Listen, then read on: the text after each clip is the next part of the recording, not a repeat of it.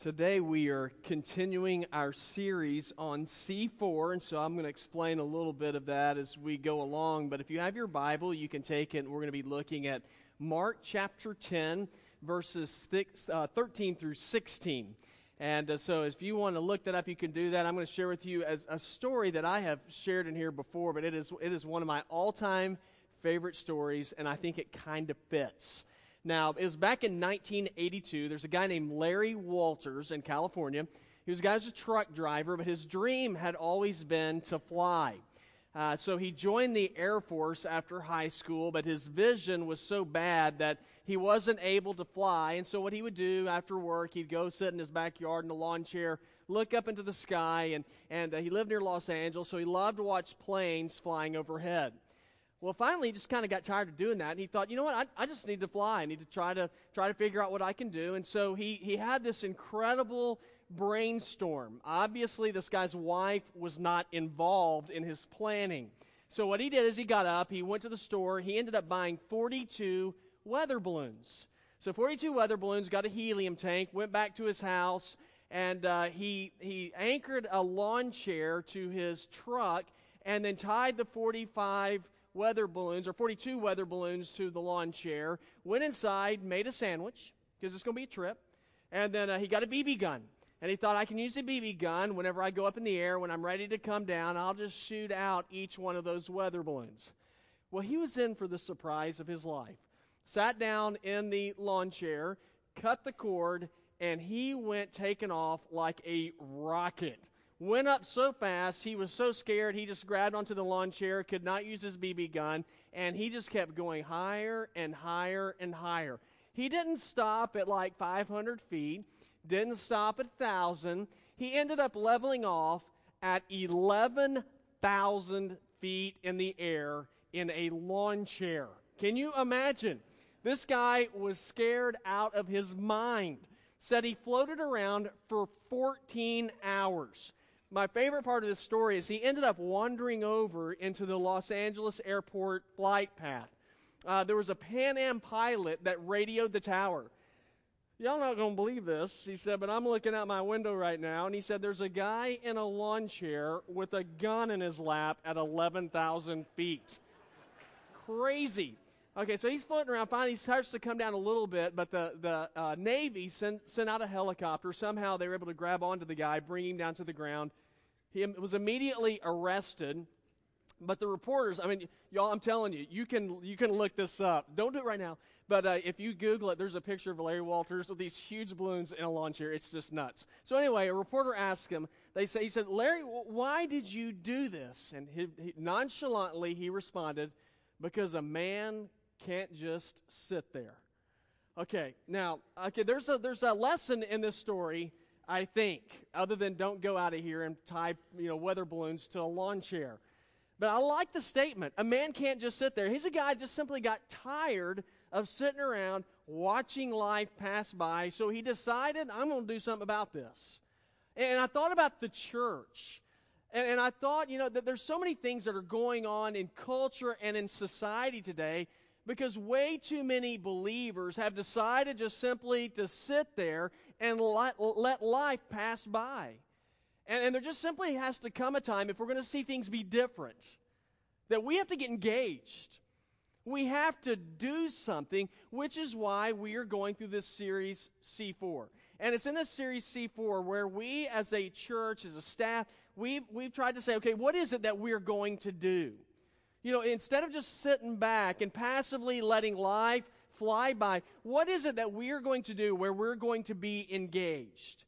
And we're going to be engaged in C4, and that deals with our campuses. We're going to engage our campuses. We're going to engage our community. We're going to engage in our care ministries. We're going to engage in the civic process. And so today I just want to talk with you about the first C that we're going to be dealing with, which is in our campuses.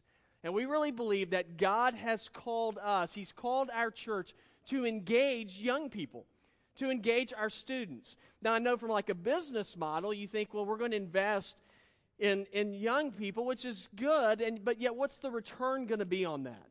Because, it's not like they have money or anything. And so you might say, well, maybe we shouldn't do that. And you might say, why are we looking to make that a major priority and mission of our church? Well, hopefully, as we look in Mark chapter 10, verses 13 through 16, we're going to see why.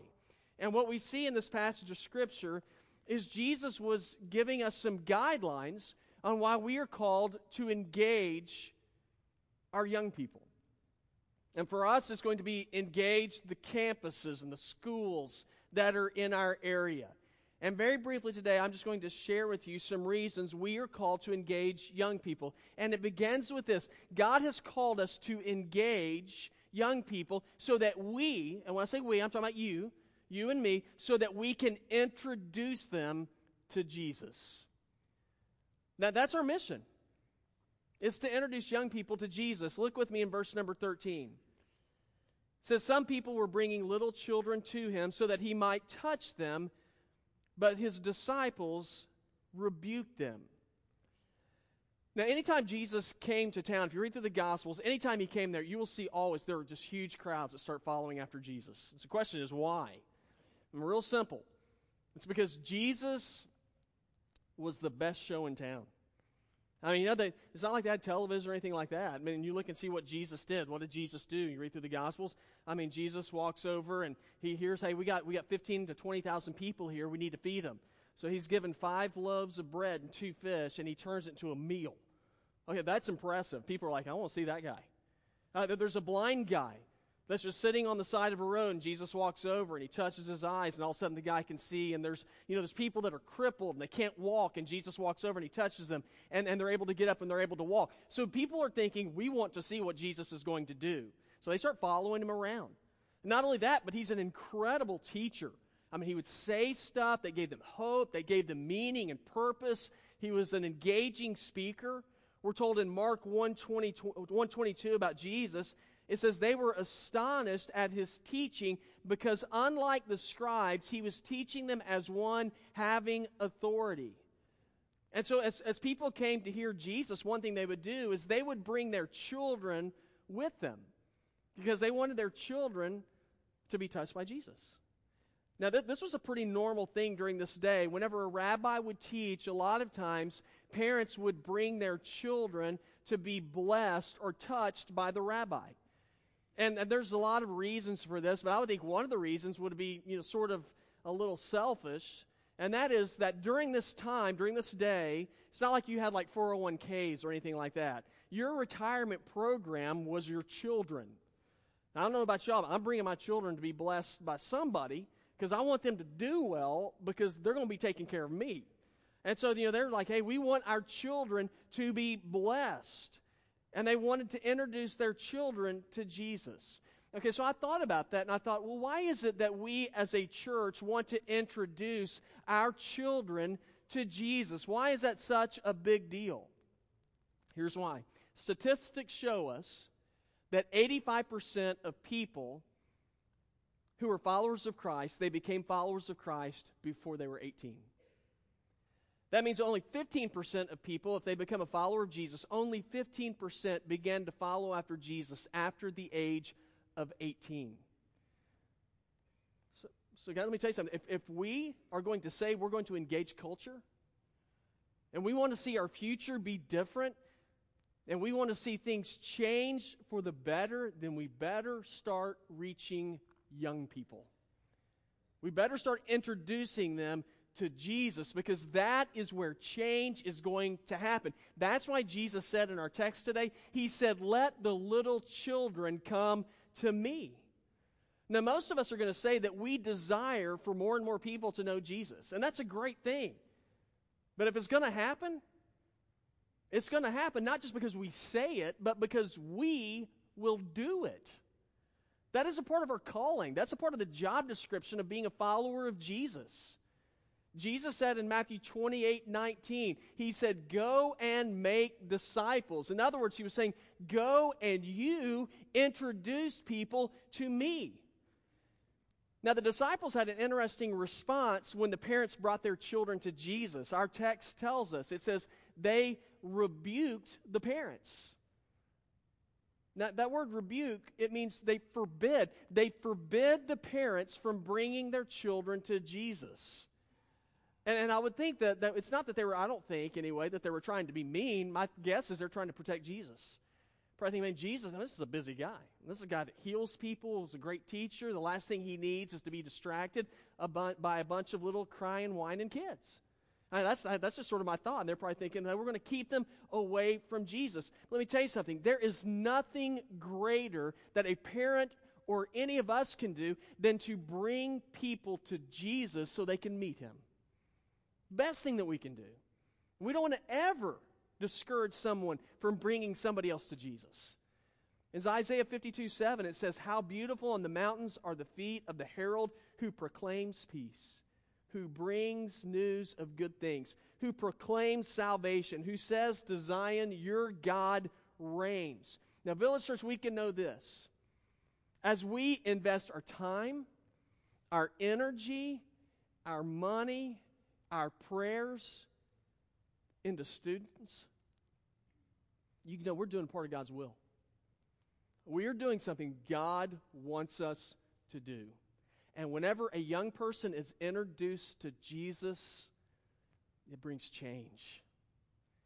You know, one of my favorite pastors to read about was a guy named Charles Spurgeon. Some of you may have heard of him. He was a British pastor at the Metropolitan Baptist Church in London in the mid to late 1800s. Thousands and thousands of people, back during this day, they would come to that church and they would listen and preach. He's a brilliant man.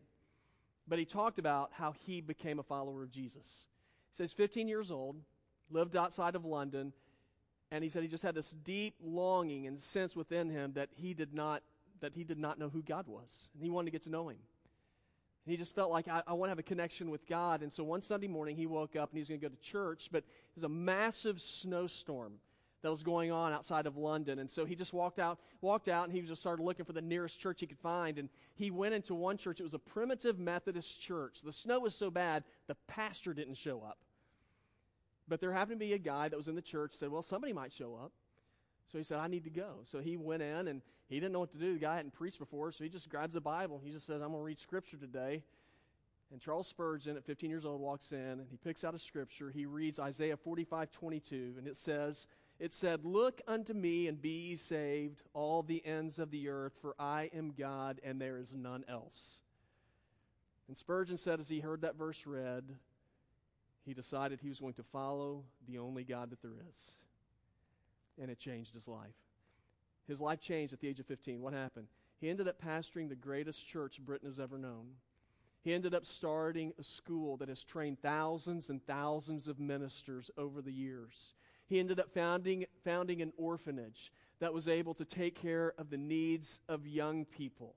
And it all happened because somebody introduced him to Jesus.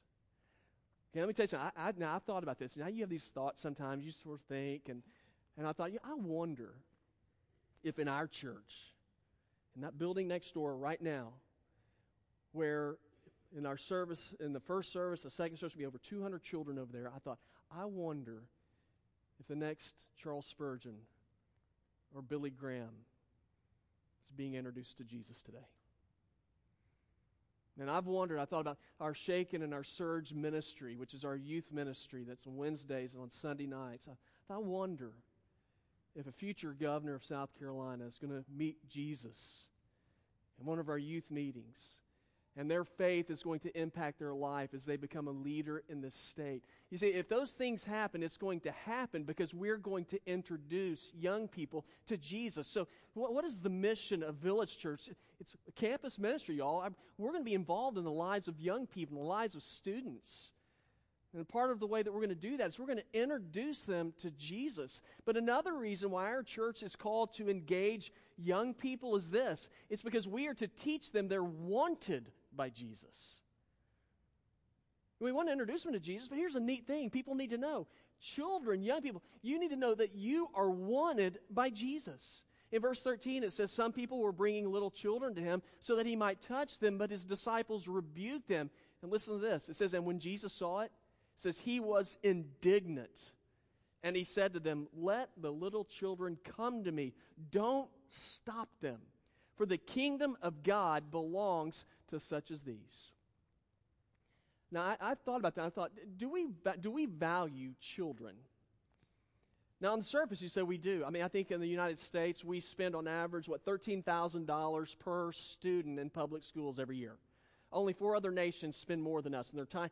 To me, I was like, that ain't fair. They're tiny little countries. They spend that much money. We got a lot of kids.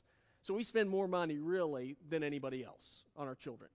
We're in an election season right now. You watch politicians, they get out and say good things, say things like, we've got to get things turned around because we want our children to have a future. We want to take care of them. So it looks like we value children, and I'm glad about that. But then I start looking at facts. You always get in trouble when you start looking at facts, right? So look at the statistics. Okay, here's how we value children as a culture. Every year in our nation, the United States of America, 500,000 plus babies are aborted every year. Is that valuing children? 1 out of 3 young girls will experience some kind of abuse. Or 1 out of 4 girls under the age of 18 will experience some kind of abuse by somebody close to them. 89% of educators say that the children they teach, that their education is hampered because of some kind of abuse or neglect within their families. Do we value children? The culture of Jesus' day really didn't value children. The Romans, who at the time they occupied Israel, they were known for having trash heaps outside of their homes. So they'd throw out their trash, but if they happened to have a baby or a child they didn't want, they would just lay that baby or that child out in the trash heap to die to the elements. This is the way you dealt with it. Now, if somebody wanted to have that kid, they could come pick him up. They could pick him up, they'd turn him into a slave, a prostitute, or a gladiator, or anything they wanted to. They did not value children. So it's not too surprising in a sense that whenever the disciples saw children, they didn't see the children really as having a ton of value because they didn't have a whole lot to offer. And yet it is interesting to me that I see that Jesus says something that should grab our attention. He said the kingdom of God belongs to who? Children. To those who are like children. Now what does that mean?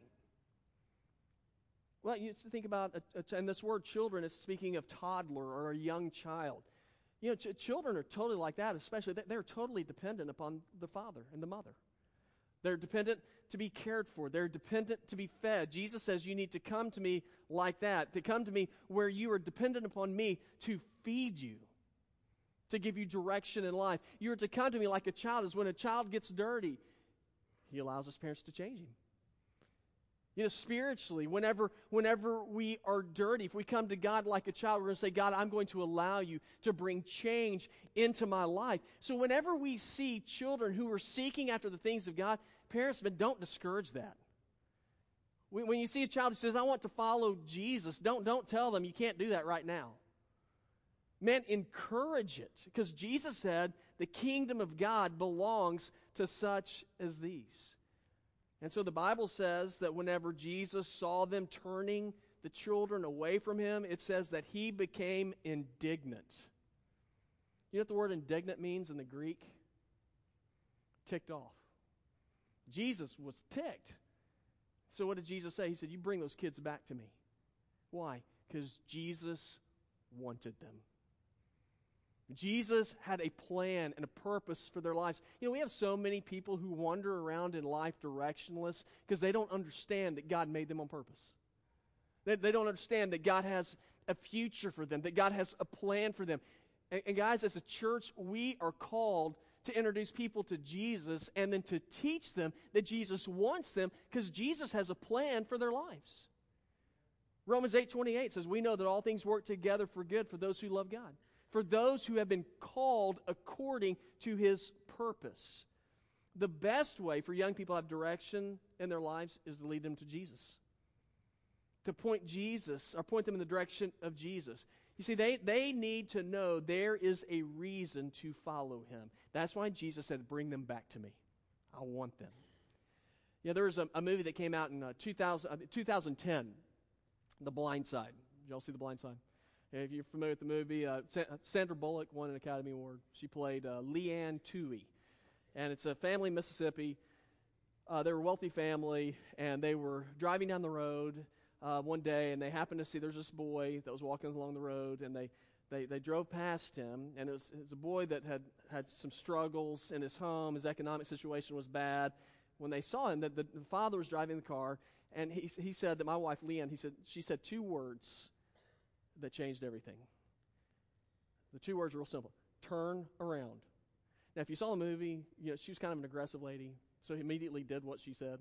Turns the car around, turns around, and she opens the door, and Michael Oher gets in the car. And his life is forever changed. She picked him up. She wanted to take care of him. She saw that he was a boy that was in need. She said, we're going to meet that need. That family, they ended up taking them into the family. They ended up adopting him. In 2009, he becomes the first-round draft choice for the Baltimore Ravens. Has a great story. But his life changed because of two words. Turn around. Okay, that's what Jesus does here. The disciples send the kids off, and Jesus basically says two words. He's telling to the people, though. He says, turn around. Bring your kids back here. Bring them back here because I want them. I don't think there is a message that is more powerful that anybody can hear, but especially young people, than to hear that God says, I want you. I want you. I have a place for you. What is it? He said, I have a place for you, my family. I have an eternal life that I desire for you. See, God has called our church to give that message. He's called us to introduce young people to Jesus. He's called us to reach out to young people for a very simple reason. It's to teach them they are wanted by Jesus. Another reason why this church, while we're going to engage students and children here, here's the last reason. It's so that they can experience more than we can give. If we desire for our children to experience more than we can give, we got to tell them about Jesus. I'm going to read you the last two verses 15 and 16. Jesus said, I assure you, whoever does not welcome the kingdom of God like a little child will never enter it. It says, and after taking them in his arms, he laid his hands on them, and he blessed them. Now, as you read through the Bible, you're going to discover that God has a special place in his heart for children. In Psalm 127, King David wrote that children are a gift that come from God. In Deuteronomy chapter 6, we are told that children are so valued that we are to teach them the things of God. They're not just like little objects out there. They're not pets. We are to teach them about God. We're also told in Ephesians 6 that we are to not, it says, parents, fathers, do not exasperate your children. We are to teach them, lead them, discipline them, but we are not to exasperate our children. They are valued.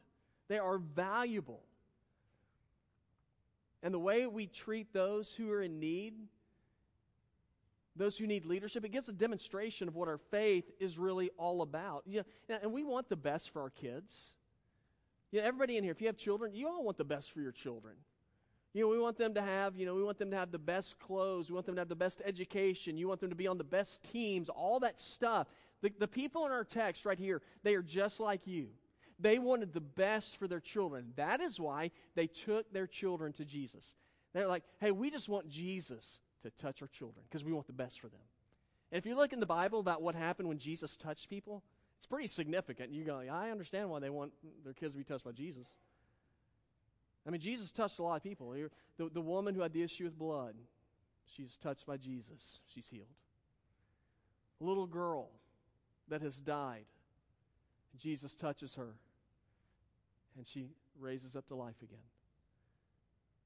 When Jesus touches, it changes. Now here's what's interesting to me. The parents, what they wanted their children to be touched by Jesus, but Jesus wanted to do more. If you look in our verse, it says, I think it's in verse number 16, they came to Jesus, and it says, and Jesus, he didn't just touch them, it says he gathered them up in his arms. It's a picture of a hug. Now, touch is a good thing. I told the first service today, I like it when my family, I like it when I like it when, like Janie, like when she'll come by every once in a while, she'll pat me on the head. Okay, that's nice. But you know what's better? When she hugs me. Janie, come up here and hug me right now. I'm kidding. I'll never get another hug from her. But there's something special about a hug, right? I mean, you can touch anybody. I can go, hey, man, what's happening? Touch it. But it's different if you hug somebody. Am I right? Now, if it's a stranger, you're like, okay, that's weird. Because it's intimate. You know, when there is a hug, it's like, I love you. When there's a hug, there's that sense of security. When there's a hug, it is, I accept you. Okay, so what does Jesus do? Jesus, the parents say, we just want to touch. Jesus says, I'm going to hug. And Jesus takes him into his arms, and then it says after he takes him into his arms, it says, and then he blessed them. That word bless carries with it the idea of prospering, to make happy. You want to bring, the best we can do is bring our kids to Jesus. But if you want them to experience more than what you can give, you take them to Jesus, and Jesus is going to gather them in his arms, and it says, and he will bless them. What does that mean? And that doesn't necessarily mean a 6 or 7 figure salary. But what it means is when they allow themselves to be taken into Jesus' arms, they will sense peace. They will have joy. Their life will have meaning and purpose. They will know that their lives matter. You know, there's a lot of things that we can do as parents. We can teach our children how to change a flat tire. We can teach them to balance a checkbook. We can teach them how to hold a fork. All those things are good things. But none of those things will mean as much as you introducing your children to Jesus. Okay, so here's the deal. What's the purpose of Village Church? C4. First one's campus. It's children. Our mission is to introduce young people to Jesus. Right now, as we sit right in here next door, there are adults and volunteers who are telling your children about Jesus right now. Every week, whenever there's a home football game, at Blythewood High School, Westwood High School, there are people in this church, and you support it through your giving, who feed, 160 football players every Friday night. Now, why do we do that? Because we want to engage them. We want them to know we are a church who cares about you. We had post-game. Every home game for Blythewood and Westwood High School, have like a part. Matthew and the youth leaders, they lead a group of people over to the schools in order to give young people a safe environment in which to fellowship with one another, and as a way for Village Church to say, we care about you, and we want to introduce you to Jesus. You see, whenever we engage young people, we are demonstrating the heart of God. And whenever we introduce them to Jesus, He's going to give them more than we can give. You want to know what Village Church is about? Campus. That's what church is about that. We are about young people. And we are going to spend our money, we're going to spend our time, our effort, our energy, and our prayers in the lives of young people. Because if we're going to engage culture, it better begin there. Because they are the future. And 85% of people come to know Jesus before they're 18. We're going to get young people here. That sounds good, but here's the deal for you and me. If it's going to happen, we need you.